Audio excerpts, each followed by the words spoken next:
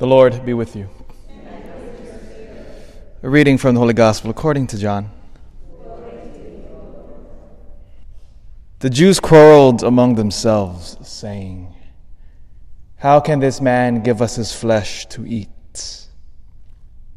Jesus said to them, "Amen, amen, I say to you, unless you eat the flesh of the Son of Man and drink his blood, you do not have life within you. Whoever eats my flesh and drinks my blood has eternal life, and I will raise him on the last day.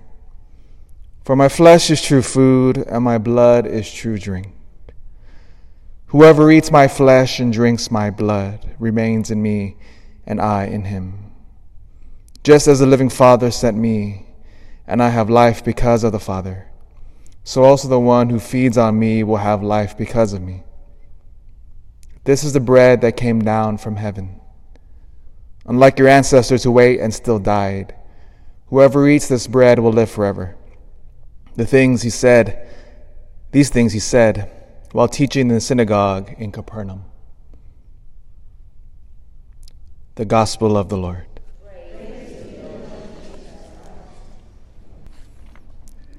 So our priestly retreat is now over. This morning was the last, and all the priests, we're all going back to our respective parishes throughout the diocese. Last night, as we always do at our spring retreats, is that we have one big jubilarian. It's a big word, huh? Jubilarian dinner. And part of the celebration is that the priests who are celebrating their anniversaries are acknowledged, and they say a few little words. Priests who have been priests for 50 years, 40 years, 25 years. Father Berg was there, your previous pastor, and it's beautiful. He came up, said a few words after celebrating his anniversary, and he started choking up. It was beautiful. And the common thread throughout these priests who have been faithful to Jesus Christ is, well, Father Berg, when he started to break up in his speech, he says, the gift of being a priest, to serve God's people.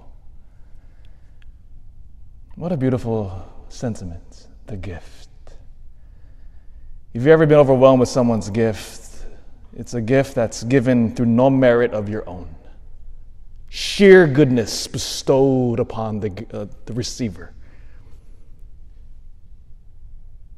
I bet Paul also cried at the gift of his priesthood. The beautiful story in the Acts of the Apostles where Paul used to be a persecutor of us. And then as he's walking to Damascus in his mission to destroy the church, the gift comes. He's thrown off his horse, falls to the ground. Christ himself says, "Saul, Saul, why are you persecuting me?" That pivotal, life-changing moment in human history, isn't it? Paul, the greatest evangelizer of Christianity. Paul, who would take the message of Jesus Christ to the whole world. And in one line, he says the mission for Paul. He says, Paul is the man, my chosen instrument, who will carry my name before Gentiles, kings, and children of Israel. Name.